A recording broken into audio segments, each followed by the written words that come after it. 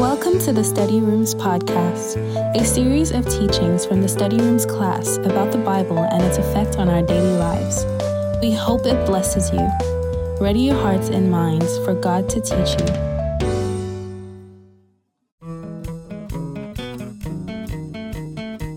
This is part 3 of our study on our identity in Jesus, a 3-part series from the Study Room class series. Let's join Daniel Addo for today's class.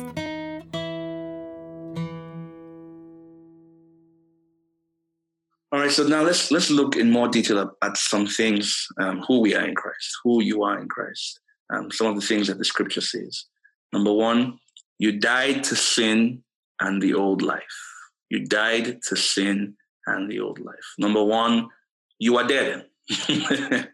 That's the first thing that happens to us in Christ. You are dead. Look at Romans 6:1-4. What shall we say then? Paul says, shall we go on sinning so that grace may increase?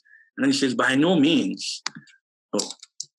We are those who have died to sin. How can we live in it any longer?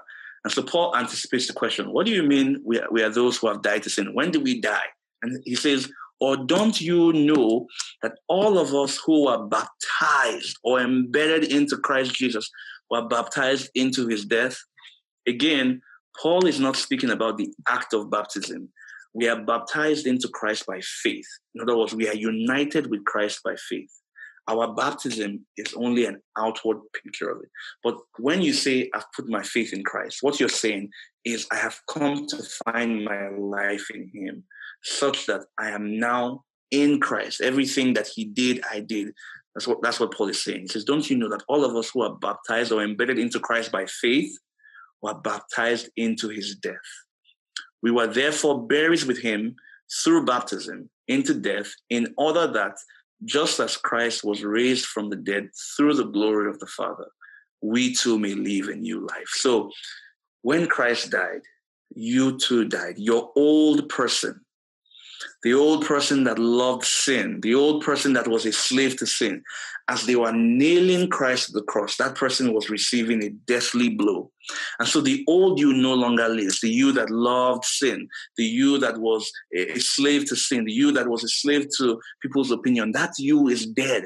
You may not feel like it every day, but that's the way you ought to think of yourself. This is where faith comes in, that I'm going ahead of myself, but you must really, really wake up thinking, reckoning, seeing yourself as this. You wake up saying, no, I died. The old Daniel died. The old Daniel that liked to gossip. The old Daniel that was so proud. That person really, truly died. When they nailed Christ to the cross, they were nailing the old person. See that? Romans 6:6-7. For we know that our old self was crucified with him, so that the body ruled by sin might be done away with, that we should no longer be slaves to sin. Because anyone who has died has been set free from sin. The old me died. When Christ was on that cross and they were nailing him to the cross, I was there. Not the me that is now redeemed. The old me that loved sin died with him. It says, Romans 6:11-12. It says, in the same way, count yourselves dead to sin, but alive to God in Christ Jesus. Therefore, do not let sin reign in your mortal body, so that you obey its desires. It says, count yourself. That's what I've been saying. Think on yourself. That's what it means to count yourself. Consider yourself. And this is faith. This is where faith comes in. What is more real about you? Now, I know that in your experience, you may be going through a process where the old person is still speaking to you, is still lying to you. But Paul is saying, when you wake up in the morning, think of yourself as one who died. These are some of the ways that we make this union real. You speak, you think in scripture, you look at Christ, you look at what happened to him and say, that happened to me. I died too. Because even though I'm saying you must speak and try, I might be sounding like you try to make it happen. No, I'm saying it is real. It has really happened. But the way that you plug into what has really happened is by faith. Paul says you must think of yourself like this. As you know, the way you think of yourself is the way you will act, is the way you will behave. So there's a change in my thinking. The old Daniel is dead. So by faith, say this with me, by faith, I was united with Christ, and I am no longer a slave to the old life. Sin no longer has power over me. I died. That's a powerful statement. By faith, I was united with Christ, and I am no longer a slave to the old life. Sin no longer has power over me. I died. This is how we should speak about ourselves, think about ourselves. When Christ was dying on the cross, I was dying with him. The old person is dead. I am no longer a slave to sin. I'm new in Christ. I have here St. Augustine. St. Augustine is one of the primary theologians of the church, but he tells a story in his book, Confessions. You know, before he became saved, he lived a very promiscuous life. He was just terrible, like orgies and all kinds of drunken parties. He was terrible. And then his mother had been praying for him for years, and he finally came to faith in Christ and really became serious, wrote books that are still influencing theology till today. But one time after he was saved, Augustine went to an area where he frequented in his old life. And there he ran into one of his ex-lovers. And she saw him and she was so excited. She was like, Augustine. And she ran and tried to hug him and give him a hug. And he was very respectful. Oh, nice to see you, good. You know, he greeted her very well. Oh, good to see you. And he just kept walking. And so she was surprised because the old Augustine that she knew would have hugged her and done some other things. But, you know, this Augustine was respectful. He treated her like a lady and, you know, he kept going. So she said, Augustine, don't you remember me? It's me. And Augustine turned and said to her, but it's no longer me. It's no longer me. This is the way we must think about ourselves. It's no longer me. The old Augustine that you're looking for died. Augustine was thinking about Romans chapter 6. That was what was on his mind. Romans chapter 6. He turned to that woman and said, it's no longer me. She was shook. Augustine took as real that he died. It's not fantasy. By faith, when you put your faith in Christ and you are saved, the old person dies. It's a new person that is alive. And so for Augustine, it was real that it was in his conversation, that somebody came to him with an old temptation and he looked and said, I died. It's no longer me, you know. So we died to sin. We also died to the old ways of determining value. Old ways of determining value. Look at what Paul said. He says, may I never boast, take pride, find value, except in the cross of our Lord Jesus Christ, through which the world system has been crucified to me and I to the world. Think of yourself this way. The world system of determining value based on money, fame, popularity has died to me and I have died to it. He says, the only thing I want to make me boast, the only thing I'm going to find value in is the cross of Christ where I was saved from my sin. And you see, you must fight for this. I said it there. You must fight for this daily. I hope that's answering some of those questions, that it doesn't always come naturally. We're all in the process. You know, there's a difference between what has happened for us in truth and our experiential living out of those truths. And there is a fight the fight of faith, that I must wake up and really think of myself this way. And when I'm tempted, and I must say to myself, no, Daniel, no. Ministry will not save you. Ministry will not give you value. It cannot. Find your identity in Christ. Look for scriptures like this one, Galatians 6:14. May I never take pride except in the cross of our Lord Jesus Christ, through which the world system has been crucified to me and I to the world. No, I still struggle with some of these things, you know. Every single day, it's a fight. I didn't come to say this is just some automatic thing that happens, you know. Paul says, the life I live in the body, I live by faith, which I've told you is an intentional looking away from the world, looking away from ourselves, resting in Christ and receiving Christ as the only satisfying person for our soul. So next, number 2, in Christ, you have new life. That makes sense, right? The person that died is not the person that arose. Paul said it. He says, the life is no longer me that lives, and the life I now live in the flesh or in the body, I live by faith in the Son of God. It's a new life. Romans 6:4 says, we were therefore buried with him through baptism into death, in order that just as Christ was raised from the dead through the glory of the Father, we too may live a new life. And then the very popular 2 Corinthians 5:17, therefore, if anyone is in Christ, the new creation has come. The old has gone. The new is here. So his resurrection, so he says that the life he now lives is a new life. And this is how we think of ourselves. The person that died in that old life is not the person that rises. It's a totally radically new life. It's the difference between Christ's first human body and his resurrection body. It's a transformation of personhood that I must think of myself as new. Ephesians 2:10, for we are God's handiwork, created in Christ Jesus. This is a new creation to do good works, which God prepared in advance for us to do. So this is just a corollary to the other one. The old person died and the new person rises. The old person died, the new person rises. And this is how we think of ourselves. That's who you are in Christ. You're no longer a slave to old sins. You're no longer a slave to old habits. You're no longer a slave to old propensities. You are new in Christ, a new person, a resurrection life. His resurrection was your resurrection. Ephesians 2:4-6. But because of his great love for us, God, who is rich in mercy, made us alive with Christ even when we were dead in transgressions. It is by grace you have been saved. And God raised us up with Christ and seated us with him in the heavenly realms in Christ Jesus. So this speaks about a new power. It speaks about power over sin, new values, new conduct, new future, new authority. It says you are seated with him far above principalities and powers. We no longer fear the devil because where Christ is, I have a new life, a new resurrection life. I have a new power over sin, a new outlook, a new conduct, a new future. The grave is no longer your end. That's not the end of your story. That's the beginning of another dimension of true life. And so your past is changed.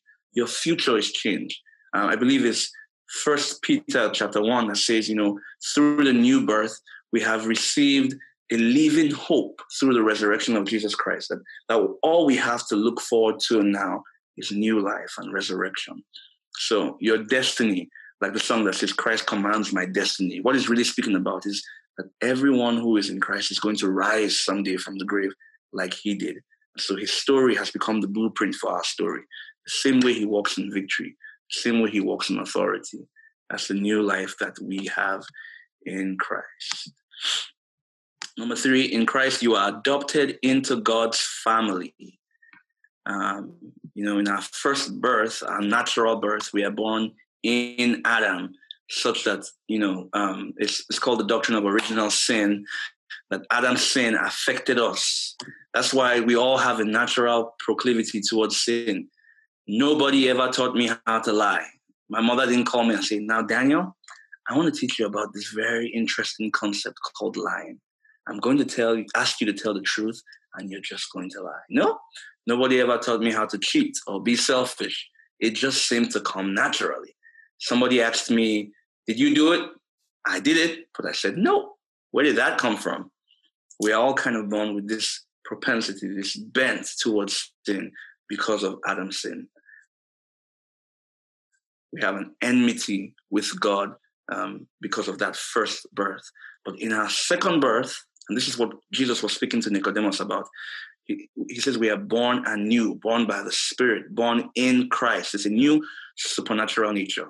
And we just spoke about that newness, So that's what we call regeneration, new birth, regeneration, that you're born of God, literally. God gives birth to a new person in you. Now, regeneration and adoption are two sides of the same coin. So in regeneration, God gives birth to us spiritually. In adoption, he makes us his children legally. When Paul uses the language of adoption, he's thinking in terms of Roman adoption, where a man who had no children, or usually sons, because it was a very patriarchal society, But a man who had no sons will look for a son to carry on his name, and that son will have his inheritance, his name, and his whole estate. So Paul uses that language to bring into Scripture to show us that one of the things that it means to put our faith in Christ is to be adopted into God's family and become his children. So we have the same status, we have his name, we have entrance into the family. We become real children of God, So all the status, inheritance, and love that Christ has, we also have. Once we were children of our abusive father, Satan, but God has redeemed us through Christ and brought us into his family. And that's good news. Now, I think this is very important to say that adoption in Scripture does not carry some of the negative connotations that it carries today. In our culture, sometimes adopted children are treated differently from the real children. If in scriptural terms, adopted children are real children. I'm saying this so that you don't think of adoption in the way we think about it and think, oh, well, that means I'm sort of a child. No. When the Bible speaks of adoption, the language literally means son placing, that we are placed as sons. It's a real fatherhood and sonship. The Bible uses the language of adoption because it tries to differentiate, in a sense, between Christ, the natural Son of God, and we who are brought into the family from our old allegiance to Satan. But it doesn't make it any less real. You are not less a child of God because you are adopted. God gives his adoptive children the same access and privilege their elder brother has. And there's scripture to prove that. It says, for those who are led by the Spirit of God are the children of God. The Spirit you receive does not make you slaves so that you live in fear again. Rather, the Spirit you received brought about your adoption to sonship. I would say makes you children. Again, it's a patriarchal society, and that's how adoption was thought of in terms of men. But it's speaking to everyone, adoption as children. And by him we cry, Abba, Father. It says the Spirit himself testifies with our spirit that we are God's children. Now, if we are children, then we are heirs, heirs of God and co-heirs with Christ, if indeed we share in the sufferings, in order that we may also share in his glory. So it's saying the very same Spirit that was in Christ is in you, and that this Spirit testifies that we are really God's children. That's one of the functions of the Holy Spirit in us. He's to attest to our spirit and to say to us, you are really a child of God. In times of insecurity, the Spirit of God says to us through the word, you're really in the family. You're really in the family. He's supposed to give us that assurance. So it's a real sonship of childhood. But I really think this is important to say. Our elder brother gladly shares his inheritance with us. He is not like the elder brother of the prodigal son. Jesus, our elder brother, finds us in rebellion and brings us home. So Jesus is called our co-heir. He delights to share all that he has. In Jewish culture, the firstborn or the elder brother was supposed to assume responsibility for all the other children. So when you read the parable of the prodigal son, the writer wants you to ask the question, why is his elder brother not going to look for him? In that culture, the elder brother is supposed to go and look for their younger brothers and redeem them and bring them back into the family. What that story is really saying to us is that there is another elder brother. His name is Jesus. And while we, like the prodigal son, were away from home and had left the father, our elder brother came all the way from heaven, found us in our rebellion, brought us home, and delighted to share his inheritance with us. So adoptive children are not any less children. Our elder brother is not looking like, in natural families sometimes, the natural children look like, oh, so I'm going to have to share my inheritance with this new person that daddy has adopted, or, oh my goodness, now mommy won't give me all the love and attention. No. Christ died that we may be a part of the family. Hebrews 2:11 says, both the one who makes people holy, speaking of Jesus, and those who are made holy are of the same family. So Jesus is not ashamed to call them brothers and sisters. You're really in the family. He's really our elder brother, and he's not ashamed of us. Galatians 4:4-7. But when the set time had fully come, God sent his son, the elder brother, born of a woman, born under the law, to redeem those under the law, that we might receive adoption as children. Because you are children, God sent the Spirit of his Son into our hearts, the Spirit who calls out, Abba, Father, the very same Spirit. It's the very same Spirit. We don't have a junior Holy Spirit.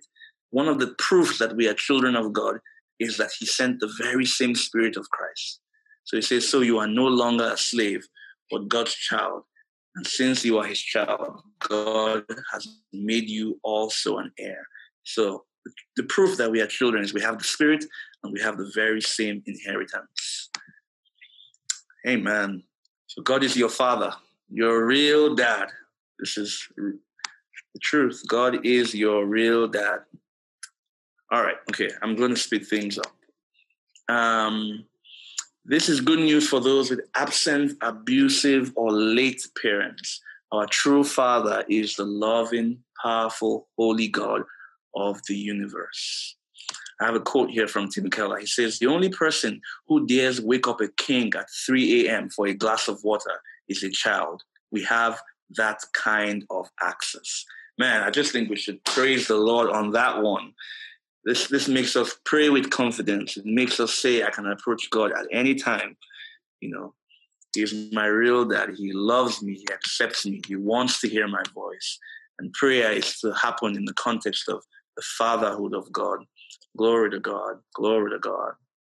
My real father is not Fred Ado. My real father is Christ. My real father is God the Father. Christ is my elder brother. I have a bigger family than my natural family. You are my sisters in Christ. Amen. Amen. All right. Last one for today. I think in Christ you are righteous. 2 Corinthians 5:21-22. God made him who had no sin to be sin for us, so that in him we might become the righteousness of God.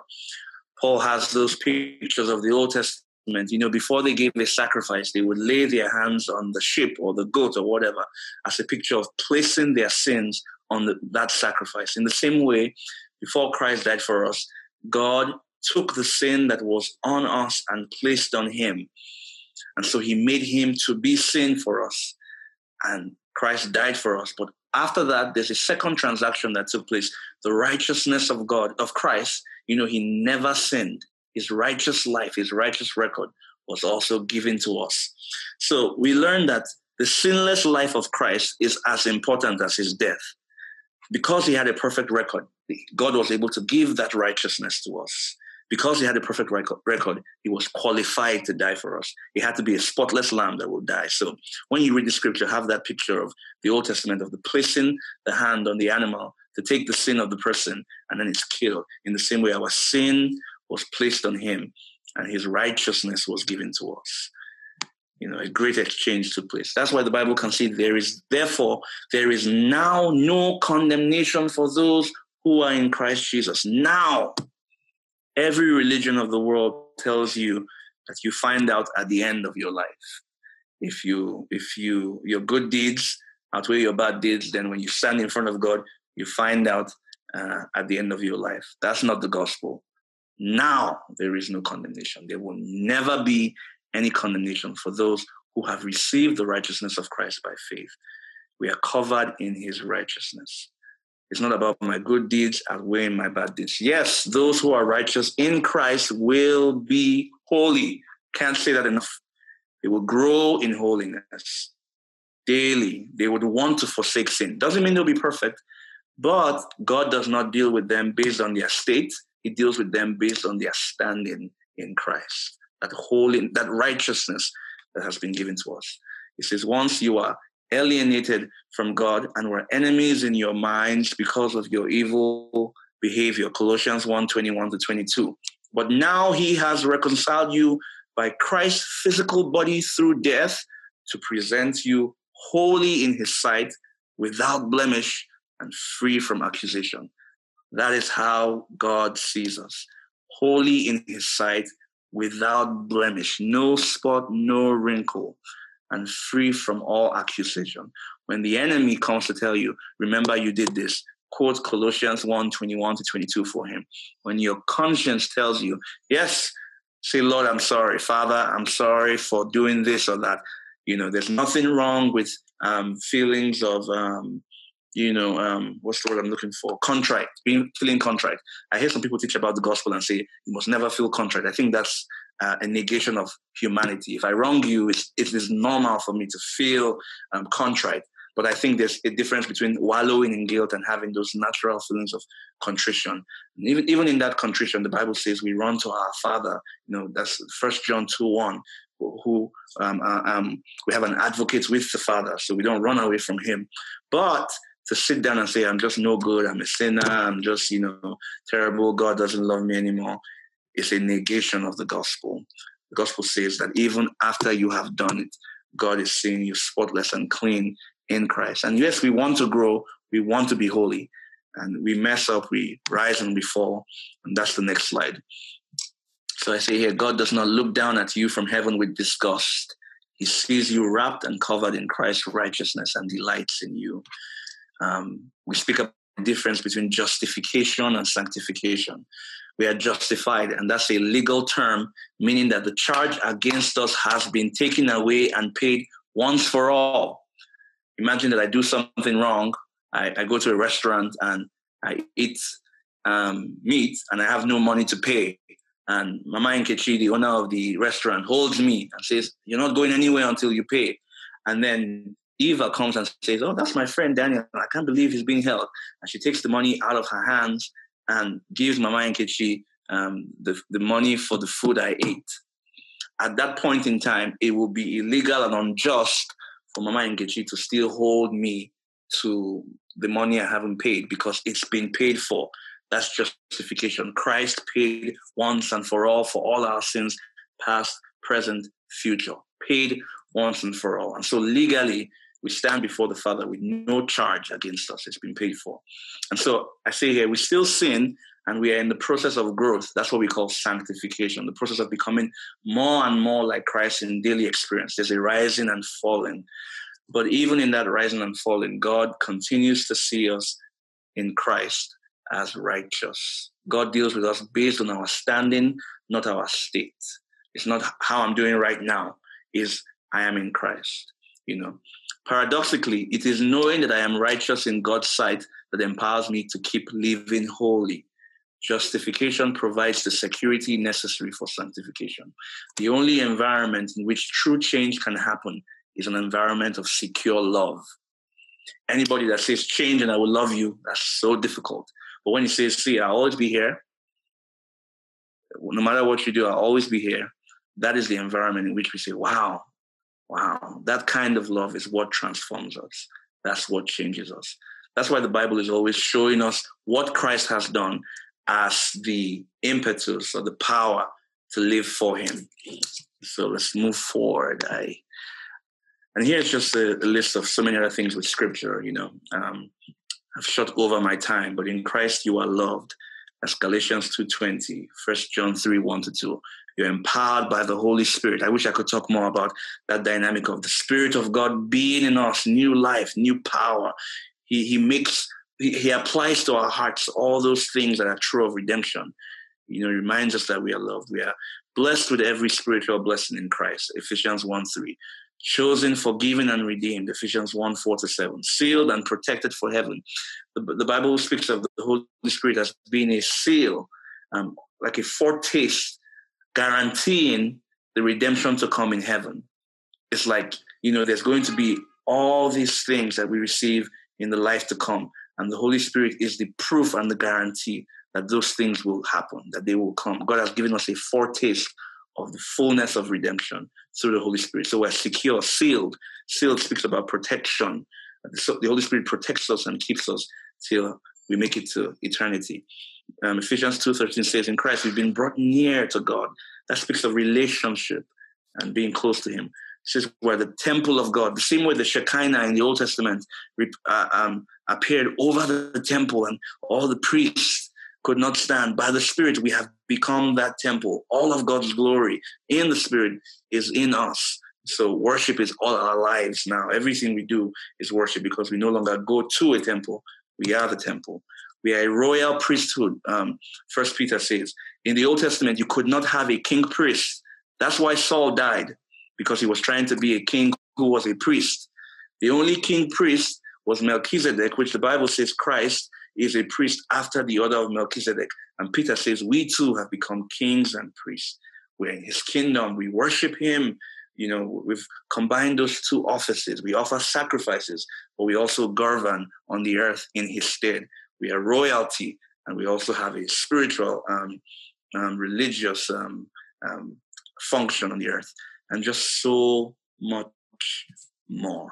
You hear all these things in church and you're charged up. Oh my God, you're after this meeting, man, you're going to go out feeling, charged up. And then on Monday morning, it's like, you're still going back to those old waters and all those other places looking for satisfaction. And so I know this really happens to me. So here's where we make it real. There's a difference between our union with Christ and our communion with Christ. You cannot improve on your union with Christ. That happens once and for all by faith. The day you put your faith in Christ, you are united with him.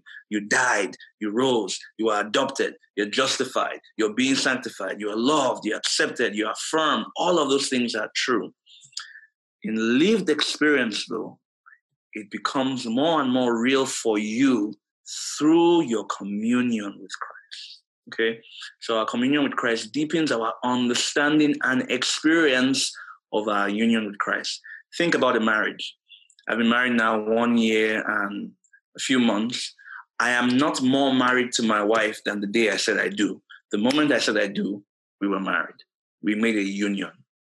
But in the past 1 year and some months, my understanding, my experience, my joy in that union has increased through communion. So you can't be more or less married. You're either married or you are not. You can't be more or less united to Christ. You are united to him. But your experience, your enjoyment, your understanding is dependent on communion. The same way a couple enjoys their marriage through proper communication and speaking to each other and spending time, their love deepens. They're still married. They didn't become more married, but their marriage became more deep and sweet and interesting. So that's the same thing with us, that though we are united to Christ once and for all, communion makes it real over time. And so that is why we emphasize study of the word, prayer, fasting. These disciplines are the way that we go into the scriptures and we find our true identity, and we speak it and we pray it and we think it. All these disciplines, journaling and writing and speaking to yourself to counter thoughts, counter false identities, all those disciplines by faith, through study and prayer, we sense more that we are in Christ and find our identity in him. Amen. We hope this class has been a blessing to you. There's so much more we have on this channel, and we know it'll bless you. New podcasts will be up every week. Don't forget to subscribe to get notified when new podcasts are uploaded. Thank you for joining the study room.